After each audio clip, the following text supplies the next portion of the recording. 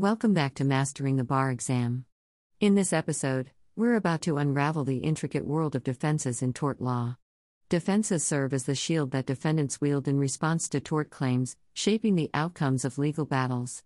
Whether you're a law student, legal practitioner, or simply fascinated by the complexities of the legal world, this episode will provide you with a comprehensive understanding of the defenses available in tort cases. Understanding defenses in tort law. Defenses in tort cases are legal strategies and arguments used by defendants to counter claims brought against them. These defenses can vary based on the type of tort involved, the circumstances of the case, and the applicable legal principles. Common defenses in tort law. Let's explore some common defenses used in tort cases. Contributory negligence. This defense argues that the plaintiff's own negligence or carelessness contributed to their injuries. In jurisdictions that follow contributory negligence, if the plaintiff is found even slightly negligent, they may be barred from recovering any damages.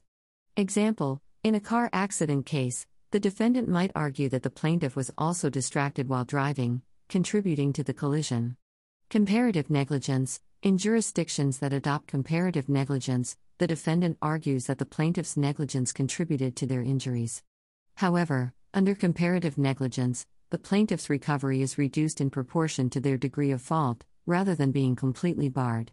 Example: in a slip and fall case, the defendant might argue that the plaintiff was not paying attention to warning signs, contributing to the fall. Assumption of risk. This defense asserts that the plaintiff voluntarily assumed the risks associated with the activity that led to their injuries. Example: in a sporting event, the defendant might argue that the plaintiff willingly participated and accepted the risks of injury. Statute of Limitations. This defense asserts that the plaintiff's claim is barred by the applicable Statute of Limitations. Statutes of Limitations set a time limit for bringing legal action, and once that time has passed, the plaintiff cannot pursue a claim. Example: if a plaintiff tries to bring a lawsuit for a car accident that happened 5 years ago, the defendant might raise the defense of the Statute of Limitations. Immunity. Immunity can arise from specific circumstances. For example, certain government entities may enjoy immunity from certain tort claims, while charitable organizations may have immunity under certain conditions. Example: a government agency might assert immunity in a case involving alleged negligence in a public service. Affirmative defenses. In addition to the common defenses mentioned earlier, some tort claims involve affirmative defenses, which require the defendant to present evidence supporting their defense.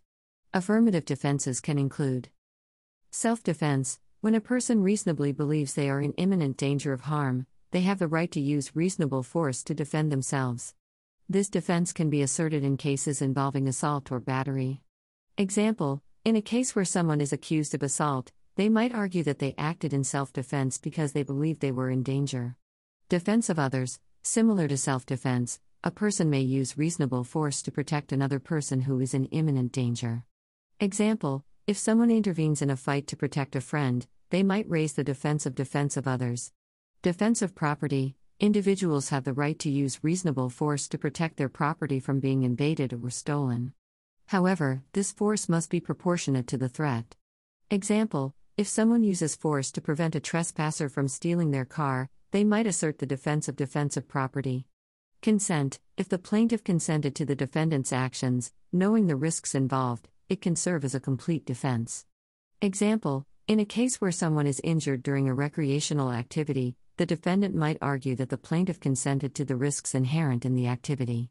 Superseding cause. This defense asserts that an unforeseeable event or action occurred after the defendant's conduct but before the harm, and this event was the primary cause of the harm, relieving the defendant of liability. Example: if a third party intervenes and causes harm after the defendant's alleged negligence, the defendant might raise the defense of superseding cause. Defamation defenses. In cases involving defamation, which refers to false statements that harm a person's reputation, defendants may raise specific defenses. Truth. If the statement is true, it is an absolute defense to defamation claims. Example: if someone is accused of spreading false information about another person, they might assert the defense of truth if they can prove the accuracy of their statements. Opinion. Expressing an opinion, rather than stating a false fact, is generally protected as free speech. However, there are limits to this defense.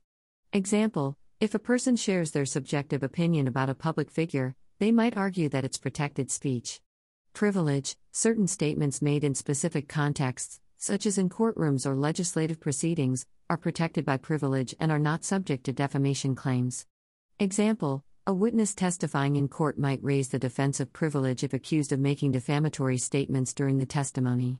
Case example: contributory negligence. Imagine a scenario where a pedestrian is hit by a car while crossing the street. The defendant might argue that the pedestrian was looking at their phone and not paying attention to traffic, contributing to the accident. Contributory negligence: the defendant asserts that the plaintiff's distraction and failure to follow traffic rules contributed to the accident. Case example: assumption of risk.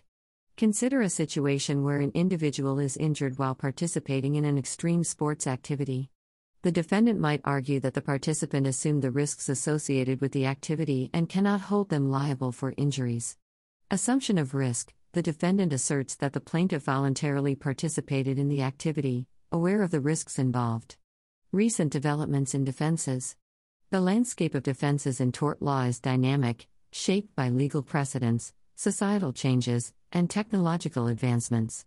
Some recent developments include digital evidence and defamation. The use of digital evidence, including social media posts and electronic communication, has added complexity to defamation defenses as courts navigate the nuances of online speech.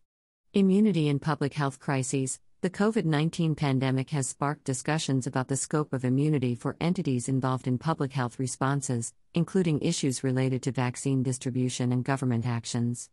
Expanded recognition of mental health defenses. In cases involving intentional torts or negligence, there is a growing recognition of mental health issues as potential defenses, especially in situations where a defendant's mental state may have influenced their actions.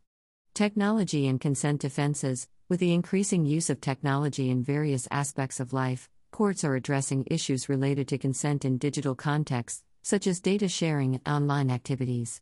As we conclude this episode on defenses in tort law, we invite you to stay tuned for our next episode, where we'll explore the fascinating concept of causation. Causation is a fundamental aspect of tort law, delving into the principles that determine whether a defendant's actions were the actual cause of the plaintiff's injuries. Until then, keep your curiosity for the law alive, and remember that knowledge is your most potent tool in the pursuit of justice.